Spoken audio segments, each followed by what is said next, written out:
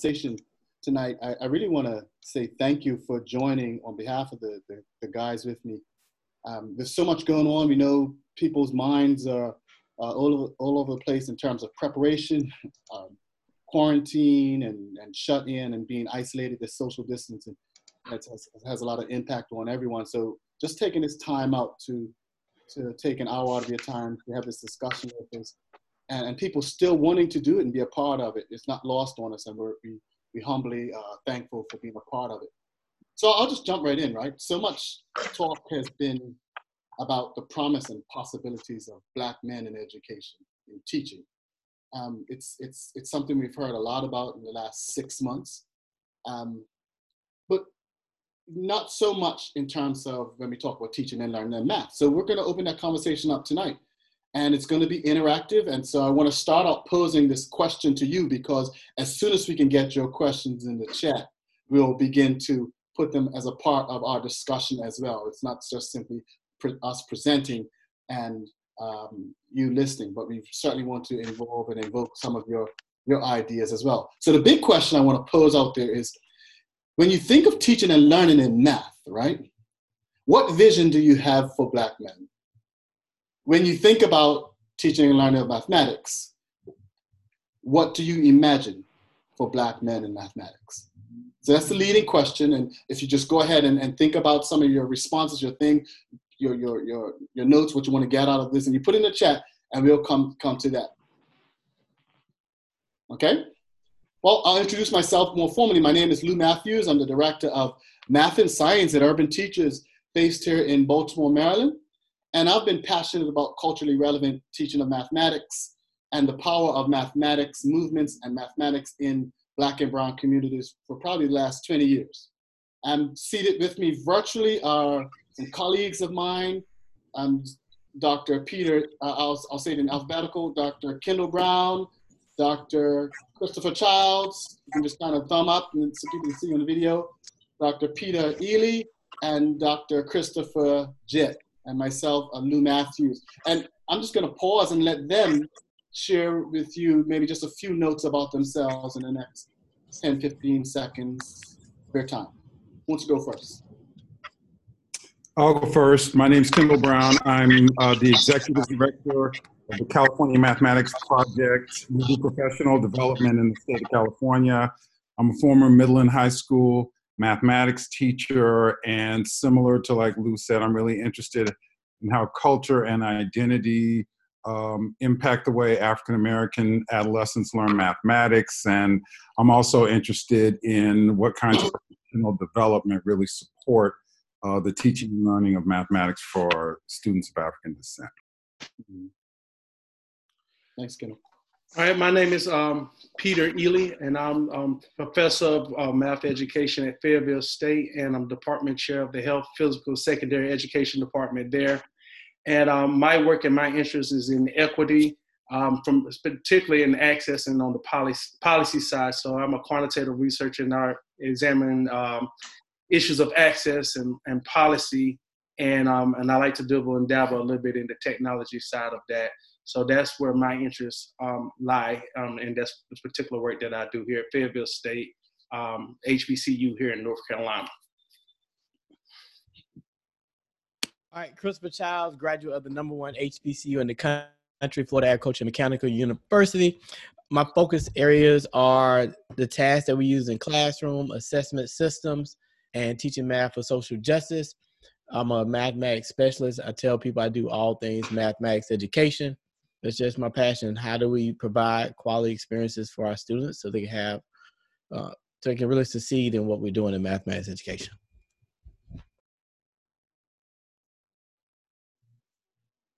And my name is Christopher Jett. I am an associate professor of mathematics education at the University of West Georgia in Carrollton, Georgia. I must say I'm a graduate of the #1 HBCU.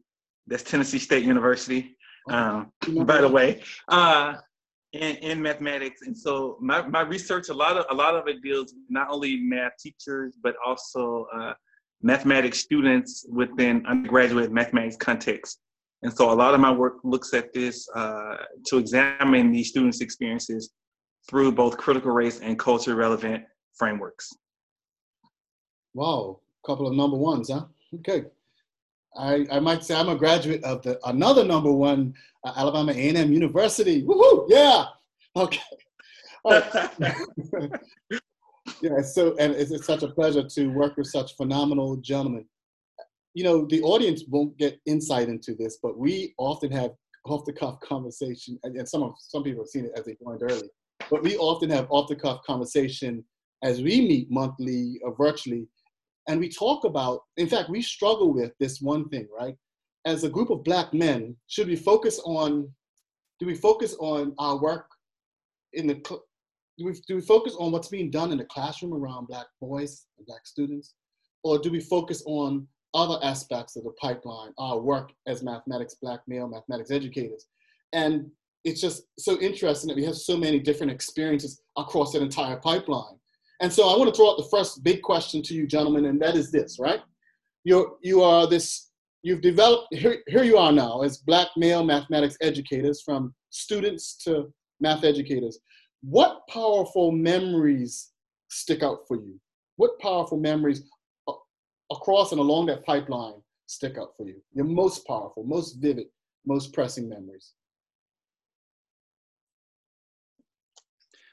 Well, as a graduate of the other number one HBCU in the country, Elizabeth City State University, the two that stick out for me is I had a lot of influence in the home. Just in education, that was a big thing in our home. And a teacher, my Algebra 2 teacher, for some reason, and she was a white female, it's like she just didn't give up on me.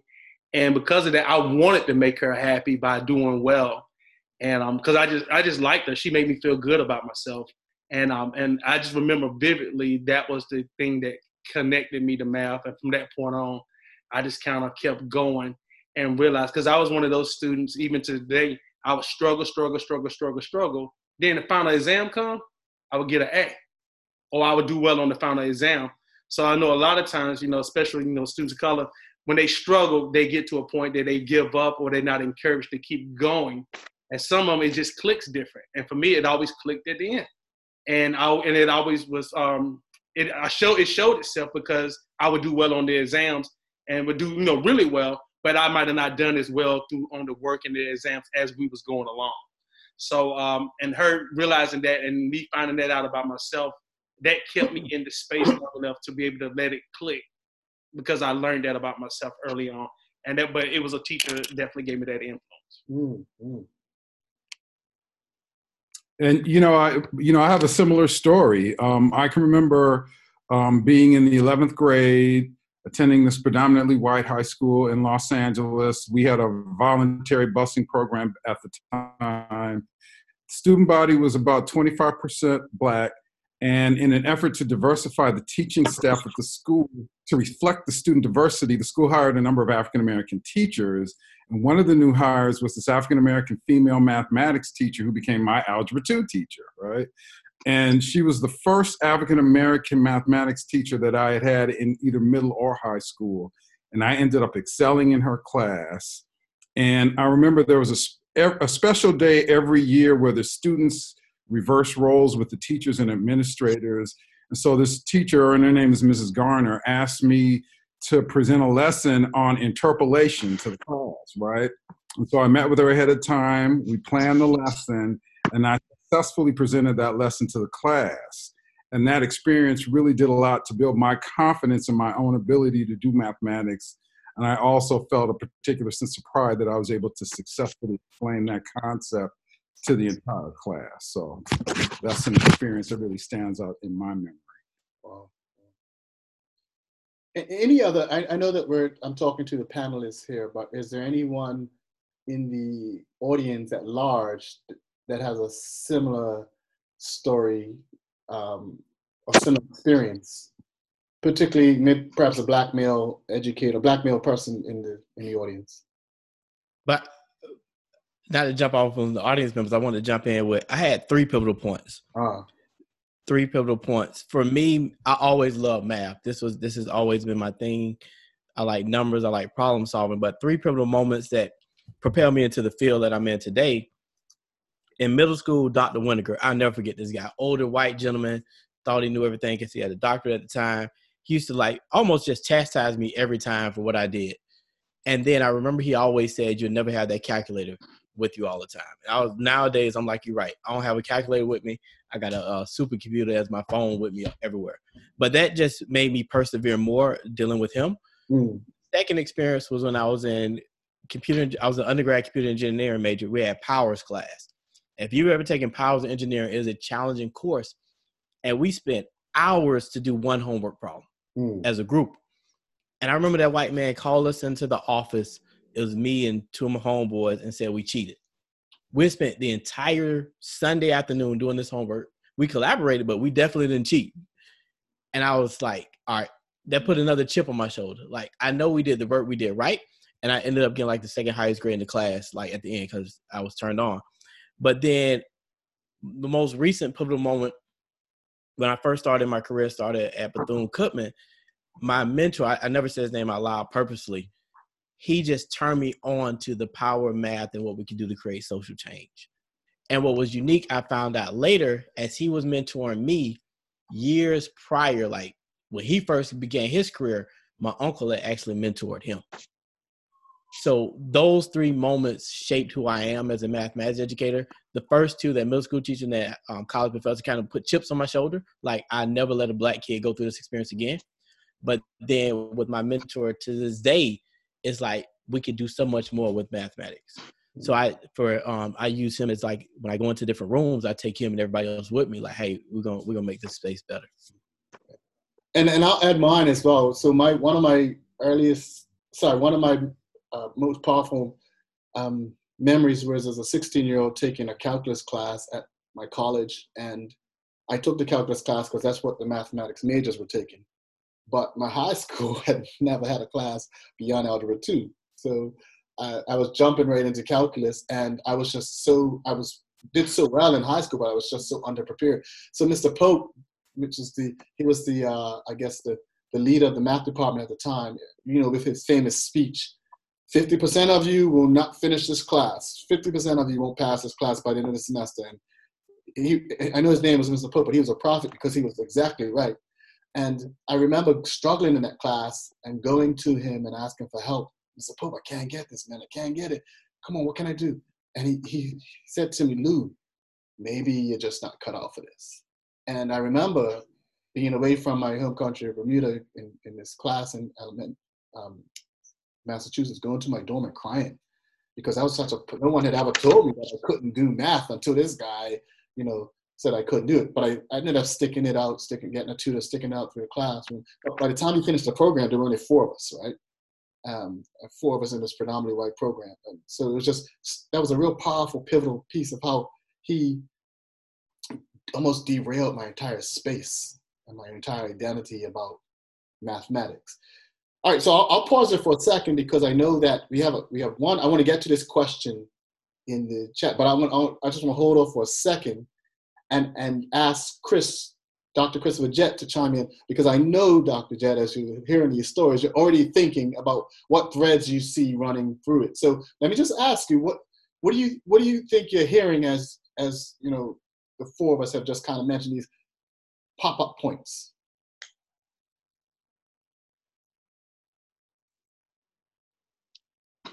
Yes. Can you all hear me? Yep. Okay, no, you look like you were frozen there. Yes, no, I think one thing that I'm hearing across the 4 cases is just really the power of this K-12 mathematics space and what it means in terms of inspiring and motivating students to move forward in mathematics. I've shared some of my own experiences, like in my research. One thing that I don't think that I sort of say enough is that, through my K-12 experiences, I never had a Black male mathematics teacher. Mm-hmm. Now I don't know what that means. I mean, there are many different things that can mean. I always talk about the idea of getting the A+, my only A+ in school, in a mathematics classroom, but that was really fostered in my community because I was helping all the other children with mathematics. And so as a result of helping them, then that sort of transferred into my school mathematics experiences. But to your point, I think that it really does underscore how crucial the K-12 space is for encouraging Black boys in mathematics. Yeah, so let's build off of that, because each person in their story took, went at great lengths to mention the race, the makeup of the person, from the white female teacher to the African American female teacher. I had, and even my guy was a white professor, and so race does play an importance. It's definitely important in our minds. But I want to just kind of open this question up. It actually came from the chat. That is, what do you all see as the nature of the mathematics classroom? In fact, the chat question is this: how can we make mathematics classrooms a safe place for Blackness and non-violent for Black men in a country that was built on quite the opposite? And that's some strong words, right? But what do you think? Is there such violence in the mathematics classroom? And is that in your stories? And do you see it in what's happening out there today? But I think you frame it the right way is we're forcing kids and Black and brown kids to enter a system that was really never designed for them in the current version of what we have education. And we're wondering why their proficiency isn't the same. And it's because you're forcing them into an environment. They can either adapt and assimilate to the environment, or they can fight the environment. And typically when we fight it, we lose on that end of the stick. So that's why this whole piece of cultural pedagogy, teaching for social justice is important, because you start to authentically build environments based upon the students that we serve, as opposed to this is how we've always done it. We're going to keep doing it this way when we know that crap ain't working for everybody. So it's imperative now. I know it's going to probably be one of your later questions. Mm-hmm. How do we even get to know these Black males? And I know, again, I'm not going to jump into it now, but do we really get to know them authentically, or do we get to know them from stereotypical beliefs, and as opposed to developing relationships so we can build lessons that based upon their interests?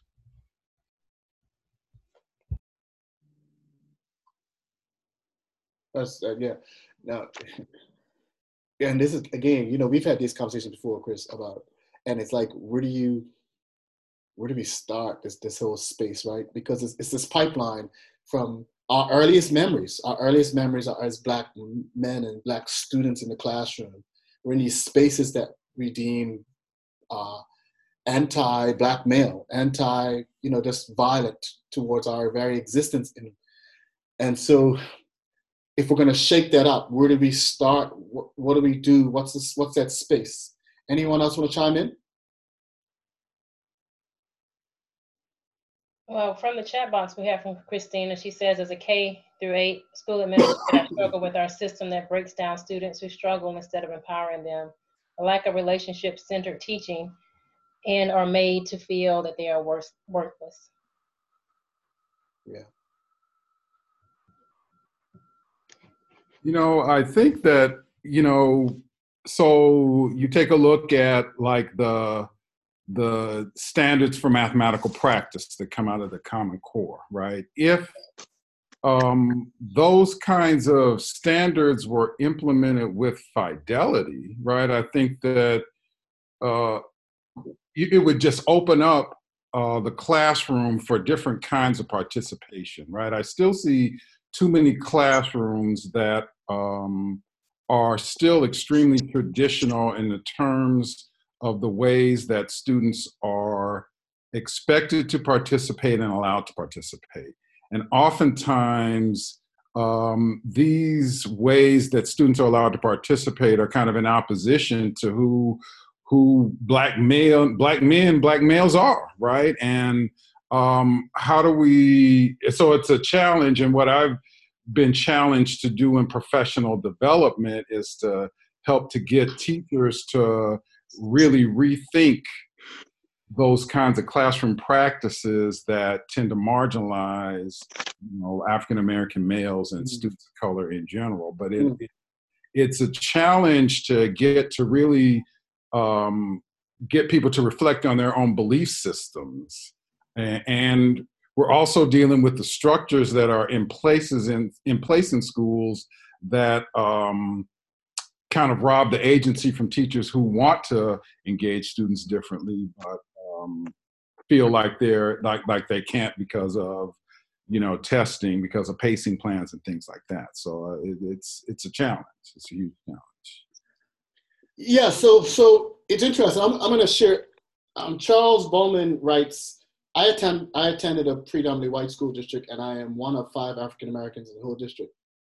I am fighting to change the culture, but my white colleagues seem to think I must show all the race issues, and I'm seeking to change it. So look, not only are we experiencing these things as doers of mathematics from a very young age, but even when we come into the space, we have to shoulder all of the load as folks of color who are in the space, having to shoulder all the load around race issues and such. And so that's a tremendous, we're carrying this burden from early on to late in the space. And so that's really interesting thing to note as well. And there's got to be something to be said about burnout and the traumatized having to be also the people who have to undo the trauma in others.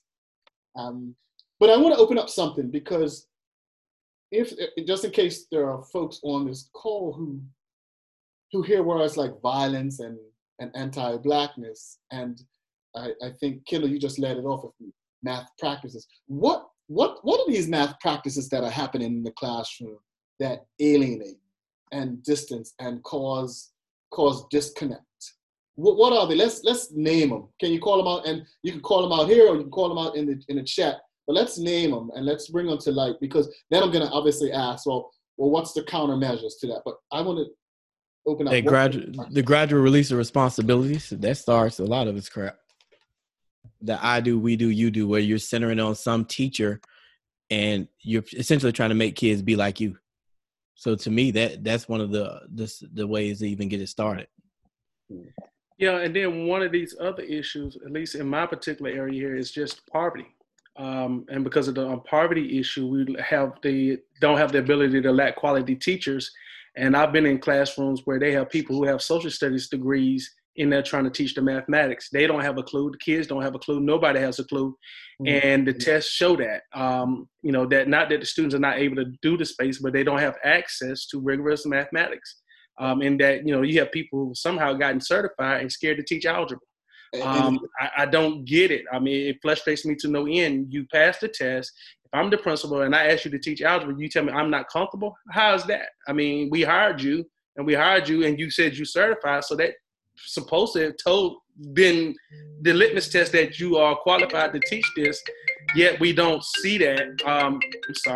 Yet we don't see that, time and time again. So a lot of times the poverty becomes an issue because we cannot just get qualified bodies in there, period, before we even get to the other part. So I'm looking at from even the balance, but the part of the balance is coming from the poverty. And let's open that up even further, Peter, because even now, let's look at what's happening with COVID-19, right? Some schools, I'll just use my own country, Bermuda, for example. The private schools are going to virtual learning. The public schools are staying open, right? One of the reasons they don't have access, our families don't have the same access to virtual learning as do students who can go to private schools. Just look at math reform. We've spent so much talking about the graphing calc. You go to any NCTM, you see Casio, you see Texas Instruments. These are these $100 and something machines for the last 20, 30 years we've been pushing into our schools. And then you think about, well, who has access to this kind of stuff and who can use it well? And you're talking about who has access to high quality teachers. So poverty, access, yeah, that's part of it as well. And I mean, if you look at it now, I mean, this is going to be a very interesting case study in maybe 5 to 6 years, that this time period where the entire country has been under this quarantine to see what holes are going to develop mathematically. We'll see it in our lifetime. I think most of us will be young enough, but we'll be able to remember and be like, you know what, that was it. And they didn't get access to this stuff. We truncated things. We cut stuff off for, so we can keep our system going. We pushed them through. And now we'll start to see those gaps. And of course, they're just going to get larger because, now everybody has to do stuff online. Half the kids don't have, like you said, access to computers or to the internet. And some of these companies are doing the best they can, but 60 days of access, what is that going to really do when we talk about a lifetime of being disconnected? So I think this is going to be a very interesting case study, in particular with mathematics, as we go forward because of this natural phenomenon that we're dealing with as a country. And hold that, Peter, because when we get into talking about one of our questions I'm going to ask is, what's the way forward, right? And how can we better prepare? We're going to have to think about how can we do that now. So we'll have to hold that as well. So Angela writes, I think the mathematical practices can go deeper. The deeper our content knowledge as teachers can go, what if we keep asking, what are the other ways to see rigor in this problem? How do we open stuff up? So do these practices, I know, Kendall, you brought up practices. As soon as you mentioned that word math practices, I start shrugging my head because it's, in some ways, they open the classroom up. In other ways, I think, wow, this stuff is so culturally neutral and it just doesn't do enough for me to energize me as a math doer. And I'm just curious as to what it might do for the others. Just something to think about. Laurie says, when Black children show excitement and enthusiasm for learning or being at school, it is viewed as being loud and disrespectful, right? And teachers are slow to intentionally listen to what students are saying, particularly Black males, and they prejudge from sight. And so these are actual math things we see in the classroom. Luke, yeah. Can I kind of go back to that last question in terms of what are some of these practices in the classroom that are, so, Rochelle Gutierrez and Imani Masters-Goffney co-edited a book on rehumanizing mathematics. And so they talked about a number of mathematical practices that they considered to be dehumanizing, and among them measuring and categorizing bodies, evaluation that does not honor the complexity context of individuals' own goals, being asked to leave one's identity at the door, rule following as opposed to rule breaking or creation, speed value over reflection, and separation of mathematical practice from politics, values, and ethics. Yeah. And anything else to add? Rosa says, Peter, Dr. Ely, that your point mirrors what Robert Moses has been musing about in terms of regarding equity in technical math learning versus the fight for access to literacy. I just put the name of that book, Rehumanizing Mathematics for Black, Latinx, and Indigenous students, in the chat as well. Any other comments?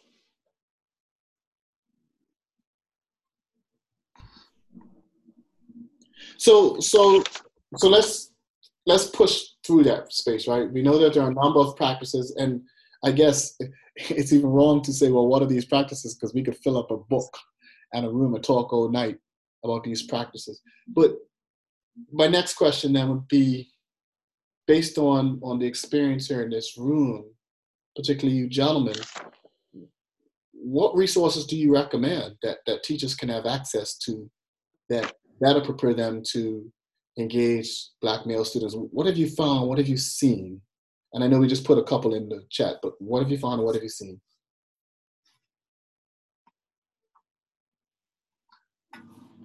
Well, anything that was edited or authored by Danny Martin, I think is critical if you're talking about African-American students, in addition to the work of people like Gloria Ladson-Billings, Jacqueline Leonard, Rochelle Gutierrez, Bob Moses, Kwame Anthony Scott, Rico Goodstein. I think, these are just some of the scholars that I've read that have really helped get me to think about what I can do to make positive change.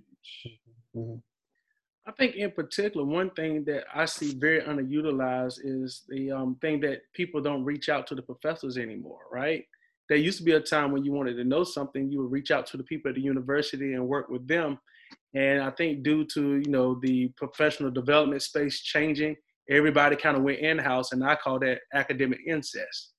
In that everybody, you got all their own answers, and you come up with stuff amongst yourself, and you don't even reach out to the experts to be able to help support you in that space. Because a lot of us, we want to engage in that space. We need that space, and that's where many of us have come from. But because of the way things have changed when professional development, it's cut a lot of us out of that, and they just kind of start doing their own thing, for lack of financial resources. But if we can start reaching back out to that space, there are many people there who want to engage and have the ability to engage. But like I said, it's been cut off. So now you just have these people just their own ideas amongst themselves, and that's kind of where it stayed at. So one solution path is to, particularly for Black leaders and Black educators, we broaden our networks and our access to both people in the math community, mathematicians in the professional math community, as well as professional mathematics educators. I want to revisit something that both Kendall mentioned, but Christina posted in her post. She said many elementary school teachers, specialized in ELA rather than math. So they rely on. So now teachers rely on Teachers Pay Teachers. I know that's extremely popular in our urban teacher sites as well. So they don't have this depth of knowledge of math, and so they can't push the creativity of these brilliant Black minds in the classroom. And so for her, the practices are a place to begin. And so I may have understood that point, and I know Kendall didn't. Kendall really emphasized this point. The practices are a place to revolutionize the space for Black children by giving us access to high quality mathematics content and rigor in their experiences. What else are your thoughts? What are these other practices, guys, that you think have the potential to revolutionize or disrupt what's happening for Black males and by extension Black students in classrooms? I want to jump back. I think I missed the point that I wanted to make earlier. Two or 3 points. First, when it relates to material, Zaretta Hammond has a great book out, Cultural Responsive Teaching in the Brain. I love and that. I think that's a great book that everyone should have. She'll sister support her, but it's a real good book. And because when I look at books, Danny Martin, his books changed my life when I was in grad school. But I think we also need to help people understand the space outside of just the lens of math and education. We're essentially trying to educate people as a whole. One of the books, my favorite books to read, is the Martin Luther King book, Where Do We Go From Here? Community of Chaos. And the reason I like that book, it helps people frame and understand bigger picture than just the education system, but bigger systematic impacts that are impacting on culture and society. And I want to go back to Dr. Ely's point in regards to people not reaching out to professors. I'm going to play devil's advocate a little bit and push back. Some of our colleagues in the field speak so high, and it's cool, it sounds good, but we lose a lot of people. And what I've been pushing back on our colleagues is, for get tenure, I've been in that boat. You have to be at that level to get and respect a lot of things. But we also need to have like not a watered down, a simplified, hey, I'm talking about this critical race with, I don't want to use critical race here. I'm talking about this big thing with, I use what I do. A lot of my work is high cognitive demand tasks, the tasks that we use in classrooms. Most of the time when I say high cognitive demand tasks, people are like, what the heck are you talking about? But when I break it down, in its essence, rote routine task like 2 + 2 versus word problems, people are like, all right, that makes sense. So I think we got to rethink that piece, and then also collaborate more with teachers that are in the classroom when we're outside the classroom, and develop that bond, because it's some amazing teachers, but how do we elevate their voices also? As someone who has the credentials and everybody, we respect them, but I think we got to find a balanced approach between the two, just so we don't, because what we're doing in a sense, the same thing in the educational realm that we don't want to happen to the boys. Like, you don't have this set of criteria, you can't speak to it. But how do we collaborate more in both of those spaces and build each other up with it? And how do we use our professorships and bring a teacher along with us? Because we know the professorship is going, and that doctor is going to open the door, and they may not open it for the teacher, but if we come through, we can bring a gang of people with us. I didn't mean to derail where you're going with that, Lou, but No, that's you know, fine. I didn't want to lose that thought. But This is free conversation. Go ahead. yeah, it just to me, as we look at those systematic pieces, we first gotta obviously, I know we're going to talk about providing resources to teachers, but first, going back to my initial point, how do we just educate people who are Black people and educate people who are Black people? Most of our curriculums, because who they're made by the authors, started slavery. So if we went back before that and educated people, they'll view our Black boys differently in the classroom. They won't view them as those stereotypical pieces. So for me, my work is, yes, that's how do we look at it through the math lens, but just how do we re-educate people to know who we really are? All right, I'm gonna be quiet. I don't want to take over. No, man, you can't be quiet after you just jumped up. You just said all that stuff. So I've just, I've been taking a few of my notes as well. So, we've been challenged right now. We have to look at systematic pieces that go beyond, and I wrote also, beyond mathematics. And I look at a lot of the folks here and a lot of folks I talk with who have professional mathematics experiences.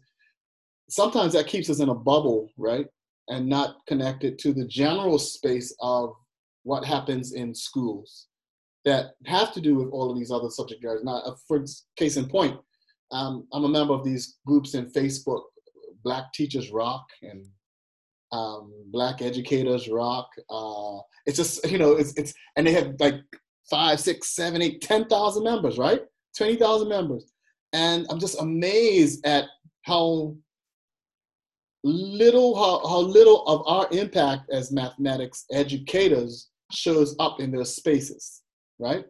And we have such a potential, if you think about what you said, Chris, we have such a potential to, if we can nurture those relationships with those folks who are out there, we have a potential to really shake up what happens every day. But maybe we just end up talking to ourselves and maybe math reform helps us to do that. We go to NCTM, we talk to NCTM people, But how do we operate beyond the thing? That's my wondering. Rosa agrees. She totally agrees. She says, making connection with classroom teachers, some who don't see too far beyond their classroom walls and don't see role models either. I think this is one of the ways we're making it happen through grassroots efforts. And hopefully after this call, people will email each other, DM each other, and start collaborating on these pieces. Because a lot of us are doing great work. Dr. Ely, and I'm putting it honest on him because him and I are working on a grant that we behind on to do this kind of work. Yeah, I'm putting it out there to do this kind of work. But these are the spaces that we got. It's a lot. Like the cool thing about what I do, I get to see stuff from the East Coast to West Coast, North and South. We're doing a lot of good work in pockets. And we need to figure out, using technology like we're doing tonight, how do we bring these pockets together in different ways? And that way we can start seeing some change on a grander scale is through those collaborations, meeting spaces like this, and us being ready to put in the work. Like, we know this work is hard, but we got to be ready to put the work in. A couple sleepless nights. And, I think it's also important that those of us that are in positions of leadership and have an opportunity to influence other people, always make sure that these issues are in the forefront, right? I oversee a statewide organization of people, of professional development providers. And so I make sure that, what comes out of my mouth is definitely an equity-focused agenda, and that manifests itself in the work that I do and the work that I promote, right? So I think that's important as well. When we have these opportunities that we push that agenda.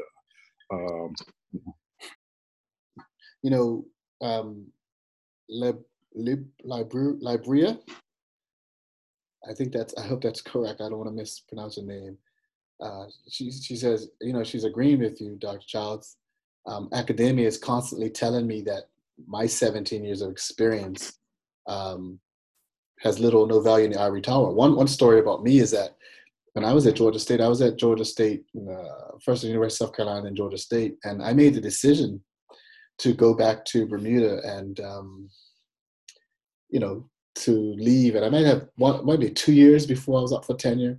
And I made the decision to leave. And as soon as I announced that decision, my the dean of the education department stopped talking to me, and he actually sent the associate dean to talk me out of it.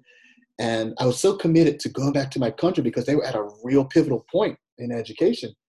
And I realized something, my training, just for me, in the ivory tower did not prepare me to work with community. It just didn't prepare me to impact Black community.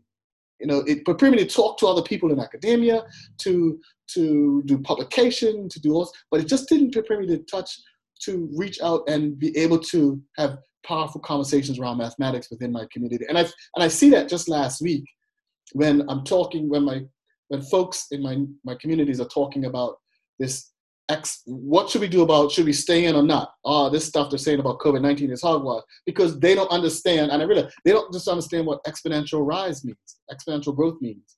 They don't understand how something can look so like it's just growing so small and then just gradually shoot up, right? As you see these exponential growth curves. And so they were saying, well, I'm not going to do anything. Look, it's 2 cases, it's 1 case. And so I put out something on my Facebook and just said, hey, look, this is what exponential growth is like. And it was just a simple message to my community. But I had never been taught, in all my years as a mathematics teacher and educator, I had never once received training about taking my mathematics to the community and taking the community with me in my mathematics. And so I think that's something that holds us back from really reaching the host of Black males in classrooms that are out there as well. But Lou, question for you. Yes. You're saying the ivory tower did not prepare me. And essentially it sounds like that you're saying the ivory tower did not prepare you to make change. But yeah, it wasn't designed to. But that's what I was getting at. We're talking about systematic. Gotcha. Yes, the ivory tower is designed to maintain the system. You were taught to maintain the system. You want to disrupt the system. Why would you be taught in these institutions to disrupt what's been built? Yeah. Why would we be taught? And why don't we teach it? That's why we don't teach it in school now. Yeah, the sad thing is that I thought that the PhD allows you to, the message is that it does allow you to disrupt, but not in the way that allows you to build grounds up relationships with the communities. That's the other aspect that we don't talk about, that math reform often for me doesn't talk about the power and the beauty of our communities. So that's one of the pieces, I think, and if you had the opportunity to read, I think Robert Berry's last piece he wrote, where he intentionally called out Black scholars and brought their work to the forelight. I see a couple of them here, Chris Jett and Nicole Joseph, and their powerful work that they've been doing, and others, that I failed to mention, but charged to my head and not my heart. That bringing it, and when you have opportunity to bring others along in the space, that you also do that, because a lot of people kind of get left out of this space, and now and they haven't been trained in that sense or know the ropes or how the game is sort of played. And if you have the opportunity to mentor another colleague, to do so and keep your foot in the door for somebody else, so I think that's one of those things that he was doing. And he's done throughout his whole time at NCTM. And for one, I'm personally appreciative of it because I got to meet a lot of you guys that I hadn't met before. But others, if we all take part of that as part of the community and that we embracing each other, that's not a competition. If Chris is doing great work, I want to use his stuff. If Peter's doing great work, I want to use his stuff. If Nicole's doing great work, Lou, Chris, whoever, that helps me get that much further, right? To push the whole agenda forward for everybody. And this, and this thing of competition, I compete against them enough. I don't need to come home and compete against my family too. So that whole piece, and like I said, I'm grateful for that piece and what Robert has been doing. And it seems intentionally in that spot. And then others, we pick up the mantle and we start doing it where we can, citing each other's work and putting other good work out there. We all know the William Takes and the Gloria Lassiter-Bellins. We know them. But we need to know the Chris Childs and the Kendall Browns and the Crystal Mortons. You see what I'm saying? Because they got good work too. But we're small. Maybe you're at a smaller institution and you ain't gonna get the same look. Let's be honest here. If it said Vanderbilt or it says Fayetteville State, I know who getting 2 looks at it. It is what it is. It don't mean it's any less work. It didn't mean I ain't put any less love into it. But Yeah. It's part of the system. We talk about disrupting, right? And part of that disruption is that we who have access are intentional about getting some of these others who don't have that same level of access until they kind of get to the footing and they build their own platform and go from there. Staters, let's stay there, Peter. Let me tell you why I want to stay there, because I remember when I was in school, the first Black PhD I'd ever met, he said, oftentimes when you, as a Black person, when you get a PhD, you have to unlearn everything you've learned in order to be of use to your people. And one of the things I champion and I want Black mathematics educators to unlearn is the ways in which the structure of mathematics and mathematics reform has programmed us unwittingly, right, to work against our own interests in some way, shape, or form. One thing that we must mention, this idea of competition, right? When you look at what holds up white supremacist tradition, is this notion that's anti-African, this idea of competition about everything else. Not that you never have it, but competition over collaboration. And I'm going to call out the journal for JRME, for example, right? Not call it out as a journal, but as an institution. When I was coming up, it favored only certain people could talk, man. You think this culture relevant thing is nice and namby-pamby now, but when I was a doc student, you couldn't even talk. I can tell you the list of rejections we got from mentioning that word culturally relevant, right? Having to define, well, what's culture? And the pushback. But while certain people, certain educators, Black math educators, got favored status in these institutions like NCTM and these elite journals. So, and I'm not talking about the NCTM now as we know it, but at least it's the history of the institution. We have to be able, and that's in fact the same fervor that drove us to start the Journal for Urban Mathematics Education, because we could not get our work published in these spaces. And so we have to remember that we have to break down these barriers. And so even when the math practices come out, we can't just say, hey, math practices, let's go, let's use them. No, let's push these things to mention things like identity, race, and culture, and social justice, and all of these things that our forefathers have fought for, our ancestors have fought for. So that's my thinking. Where do we push back, and how do we push back in defining this pipeline? You know, Lou, you just brought up so much in what you just said, because, you know, like, for instance, I can think of someone right now who's pushing out this equity framework in mathematics that I encountered when I was in graduate school, who said that if we were to bring up issues of race in mathematics education, that was advocacy and not scholarship, right? And so, you know, it's real interesting how now that equity has become the buzzword, that you have all these people coming forward to kind of walk into that space, but there were people who rejected the concept 10 or 15 years ago, right? So that's something I think we really have to be on guard about, and really to make sure that we continue to hold up the people who have been doing this work long before it was popular and who got marginalized because they did the work, right? And let's call it out. One organization was Benjamin Banneker. Benjamin Banneker was calling nonsense out before nonsense knew what it was, right?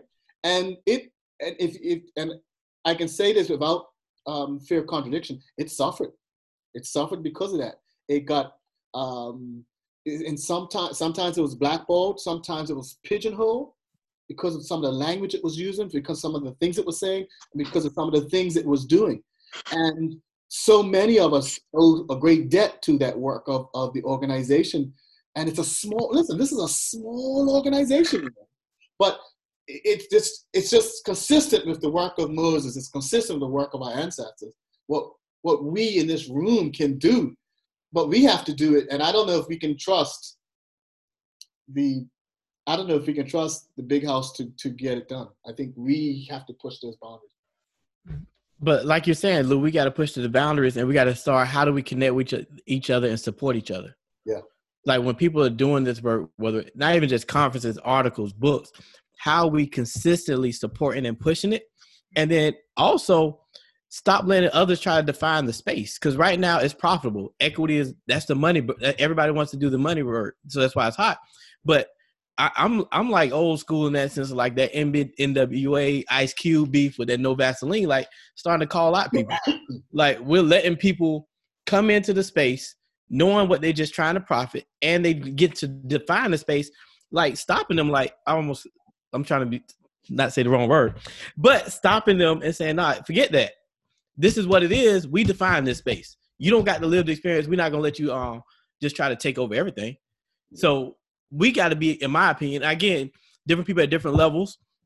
But when you get in positions of power like Robert has done, Staley done, at NCSM, NCTM, we got to, even though they're on the back end, Robert, how did we support them when they were in them crazy rooms and going through what they were going through? Because when we get in leadership positions, we got to know our leaders are there, but we got to, yes, keep them under the fire, but keep pushing and supporting them as they get in these rooms. Because a lot of times when we go into these rooms, it's just one of us. That's right. But like Oprah said, when she came into the room, she brought the 10,000. So while I may be the only one physically in the room, I'm bringing all y'all, but y'all got to help me and support me when we get in these different fights. Someone says, Lou, speak. I'm on the board of JRME. Y'all send your stuff now. I'm like, okay. Yeah. You know what? It makes me paranoid because we were just in a time in the early 2000s. There was a time when it was just a hostile environment. And I'm almost paranoid to see, when I see Robert as president, I have to get over my paranoia. I'm so happy for it, but I have to get over my paranoia. Let's look through the, Lori says, some people fight the disruption. This is a major hurdle. Yeah. Dr. Berry has had to justify and explain his letters for sure. Yeah.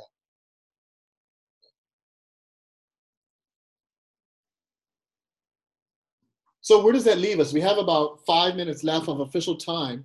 I know that, Crystal, you've given us time to kind of continue our conversation, but I respect, where people are. But where does this leave us, right?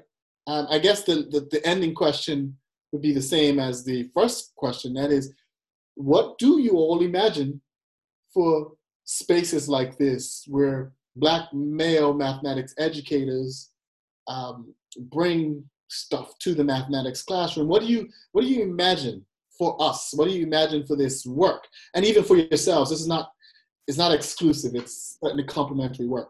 But what do you imagine for us? Let's leave off of that.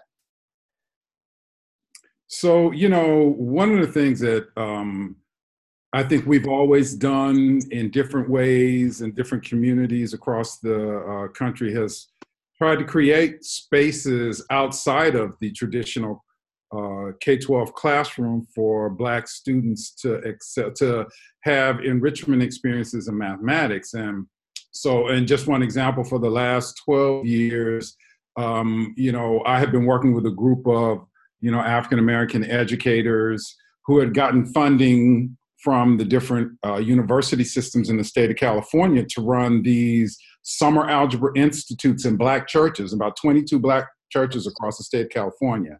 And it was a culturally based curriculum where we were teaching them about the African mathematical legacy, the contributions of people of African descent to mathematics, at the same time kind of building their skills so that they'd be successful in their first algebra experience. And, and I'm sure all of us can talk about different kind of programs we might have participated in throughout our academic career or that you're aware of in your communities that are put on by different organizations and fraternities and sororities. And so I'm just, I'm seeing, because I guess I've become so cynical about the experiences that we're having in the public schools that I just don't know that that's going to necessarily be a solution for us, right? Unless we start creating our own institutions, right? Okay, I'll add to that, because one thing that I will say, it seems like there's a need for partnerships. And so I think the partnerships extend beyond just math teachers and the folks in higher ed, but I also think that it extends into the community. And so if we look at if we, and somebody just put NSBE and those sort of things, but we look at some of these organizations that are doing this powerful work in the community, how do we bring them to the table in an authentic way, where we don't, intimidate them by all these degrees and, and those sorts of things. And some of them have those too. But my point is, how do we bring people together where everyone is respected equally?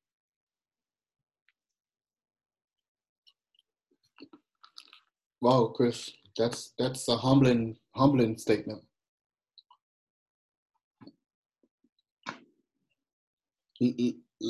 Bria, I guess someone just referred to. I think what Chris is saying is definitely spot on. But I think for somebody to be done, it's gonna have to be somebody that all sides respect, right? That could walk in there and basically what we would say would have the juice to be able to do that. And identifying, I think in my head, maybe I think a handful of people who in my head could fit that space, but a lot of them are on the tail end of their career too, So it's like trying to identify that person or those persons who could walk into that and command that kind of respect just by their presence, not even having to say anything. I think Suzette, sorry, someone was talking. I mean, I think they're here, Peter. I think it's not even the people we're looking for might not be in the formal structure, right? And it might not be us bringing people to the table. We may have to go to some other people's tables, right? I mean, that summer algebra program in Black churches, we may have to go to these tables. And again, that's counter to our training. That's counter to our training. Natalie says we need more research to practice efforts to support this work. Public ed is where most Black and brown students learn. Hey, they're there. That's where they are. They're not going to come to us. They're not coming to us. So, I mean, I'm just reading what's in the, I'm embellishing. Hey, I want to challenge this in the group though, Lou. Yes, sir. So most of us have at least 2 to 4 weeks. I see a lot of my friends doing stuff on Facebook that are educators. Hey, I'm doing this small group if you want something for your students. I'm just thinking now in these, to put pressure on us in the next 30 days, what could we possibly do innovative to reach beyond our Zoom session? Like if somebody, hypothetically, one person started a Facebook, I'm going to do 30 minutes of, I'm gonna use Kendall for an example of what he's doing this project. We can do it virtually, and let's say 100 people share that on Facebook Live. Then we can take education to a different level just from these next 30 days. Because I know we want to change the whole system, but in these 30 days it's gonna be a lot of downtime. But I'm just trying to think outside the box with what's something we could throw out there. You don't got cabin fever, do you, Chris? Man, my kids driving me crazy, man. We gotta do something. Somebody. I want to just put out there that, so last night I did a tutorial. So I'm doing these parent sessions where I listened to a parent teach her daughter try to do word problems with her daughter, and all I did was sat there and listen. I listened, and then I coached the parent, and so. I realized it's part of one of my passions to help coach Black families in delivering and teaching and doing mathematics with their kids, right?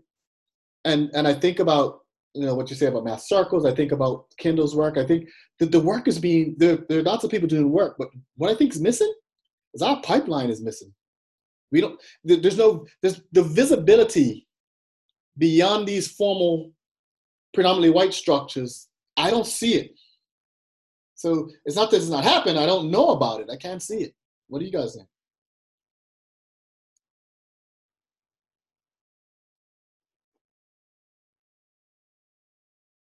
Say more, Christina. Christina says, share our recorded sessions that we've done on virtual conferences.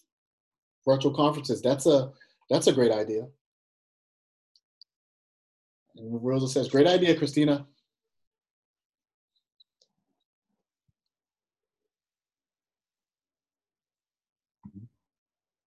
Plug for Margaret. Margaret says she's inviting each of us to submit for the Florida Council of Teachers of Mathematics.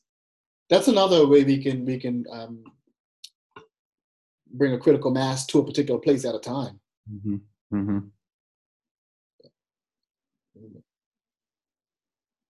All right, I see some people. Ruth, what do you think about Ruth? Oh, all the other people muted? I think so. Okay. I don't know. They Are can you hear you. meeting me? Oh, I'm sorry. I wasn't sure. You're meeting me or someone else named Ruth? I wasn't No, sure. go ahead. You were saying, Ruth? I think thinking about the goals are going to be critical as to how to market it, because marketing is easy once you know what is your outcome measure, and that way it can be very systemic in how you share it. So like, for example, if your audience is that of teachers, then clearly, you know, platforms for training, because right now there is a crisis going on. So what they value is different from the traditional what they would get at a conference. Likewise, if your audience is that of, you know, the community, what you're going to package is different, because parents now are trying to survive with kids running around the house. So really thinking about what is the it and what is the continuum that you expect to sustain. Because like in Florida, we're tasked, we just got notification from the governor on our precedents and the note to try to contain the school, stay away from school till May if possible. So that shifted our understanding from an April, you know, resume to May, and kids perhaps not even attending graduation. So once again, this notion as to what is relative, this notion of equity has shifted big time in the sense it's going towards digital equity and digital understanding, but also too, what are the implications as to why would we care? For example, without an opportunity to engage in academics, there is an increased opportunity for students to be dealing with the criminal justice system. That's a who care factor. So that, you know, so things of this nature along that line could help people say, hey, we need to address this because this is an eminent threat, or this is an eminent concern. So I really think that once we start thinking about how to tell the narrative and really the who care question, because I guess after working systemically across the university and on multiple panels to support network changes, I realized you're right. It required skills in the sense that the skills I had as a sharp start as a teacher, I still have that network because they know I was union heavy. But at the same time, the skills I had to use because I was writing our college constitution, because we're consolidating, that was a different type of skill. So as I was addressing equity, to ensure that as we bring three universities together, how could we ensure that we promote access for all parties, being sensitive to the needs of persons of Black and Brown heritage? And so those attributes differ depending the role in which we're playing. So I think really thinking about systemically what is our goals and then targeting it in different platforms. And I like the guy's recommendation, like Facebook Live. A lot of people are going to social media more than ever before to figure out how to support this space, what they need to consider, what they can do. So just giving people cheat sheets in this current climate can be helpful.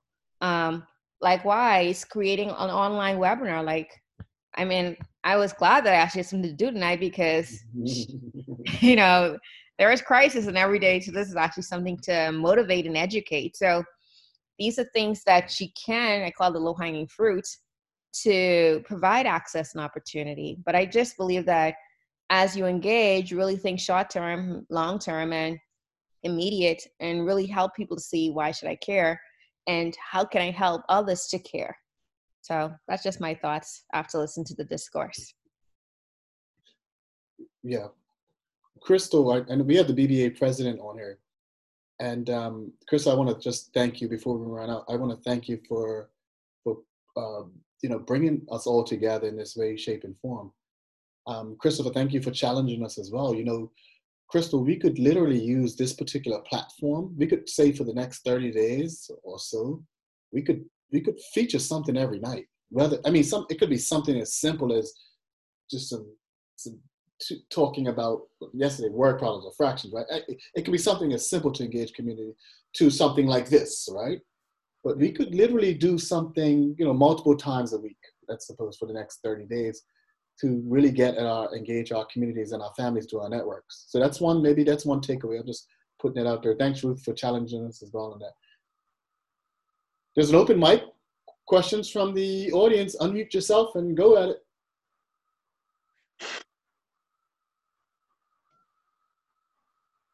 I just want to say thank you. This was amazing. And my name is Libria. And this is my first experience technically with Benjamin Banneker, except for a couple of places where we had drinks and food. So I didn't really know what to expect. But this has been amazing. And my biggest question is still the first one. We want more, we want to invite and we want to have more people of color attend and come to these things. But I'm finding that when you land in these spaces, there's a level of skin that I've had to regrow, an armor that I have to put back on that I could take off before, but now I have to put it back on being in academia and going to conferences and, people knowing that I'm about justice as much as I am about exponentials, like you said. So what can we do to make the place a safe place to land, or at least, carve out some time at each and every conference for there to be a safe place? Because right now it's not safe for a lot of us. And I'm gonna mute myself now. That's a humbling. You know what? So Christopher Jet and Childs, we and Kendall, we meet. Robert, we meet once a month, right? Virtually. And I can tell you that's the best meeting I have all month. And we meet, you just summed up why we meet. Because it's probably, for me, I've been in this game for a while, and I'm gonna keep on fighting, but for me, that's the safest place I know as a Black professional mathematics educator. It's the safest forum I know. And so, you're right. And this is another one. This is another extension of being a safe space. And that's why I like Banneker so much. It creates these safe spaces. So yeah, I'm with you with that. We can create these safe spaces, and this is one of them. Thank you, Libria,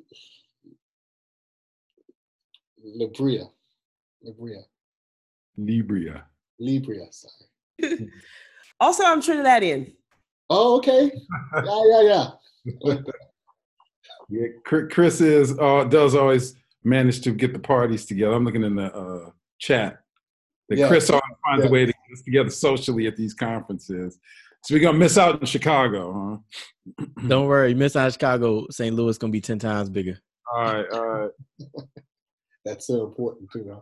Yes, it absolutely. So I'm also a member of Todos, and at the annual meetings, they always give this salsa party. And I was on the board of Todos for a while, and we were trying to talk about, how is this salsa party really contributing to the mission of Todos? And I was like, look, I've been at NCTM all week getting all these racial microaggressions. The Todos salsa parties where I can go and get together with other people. I mean, it's the one of the few places at the whole conference where I can go and kind of, let that stuff go and just socialize with people, right? Yeah. That's important. Right. No, I totally agree. If they cancel that, I don't know if I'll come back to another NCTM. That and the Banneker breakfast, that's probably the only thing I can get some soul food. That's right. Any parting words, guys? I realize that it's 7:45. I want to thank you for this great conversation. We'll keep continuing the conversation. This is something we've brought to you off of the tips of our heart and our minds. Thank you for pushing us in the chat.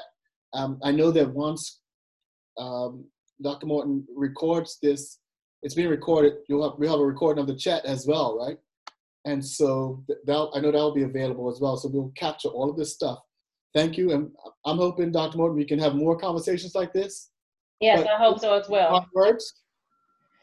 Oh, yeah. So I want to thank everyone for logging on tonight, and thank you for this rich discussion. If you want to know more about Banneker, I'll put the website in the chat box. And as you all was talking, I was sitting here thinking we have to plan our part 2. So I'll reach out to, I know Lou, you and I have been communicating, so I'll definitely follow with you after tonight.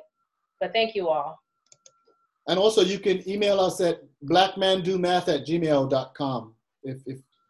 you're interested in reaching us as a collective, blackmendomath@gmail.com. I just put that in the chat as well. Thanks all. Thanks everyone. Thank you, BBA. Thank you. Thank you, Lou. Appreciate it, y'all. Welcome. Thank you. Thanks guys. Appreciate you. Take care. Be safe.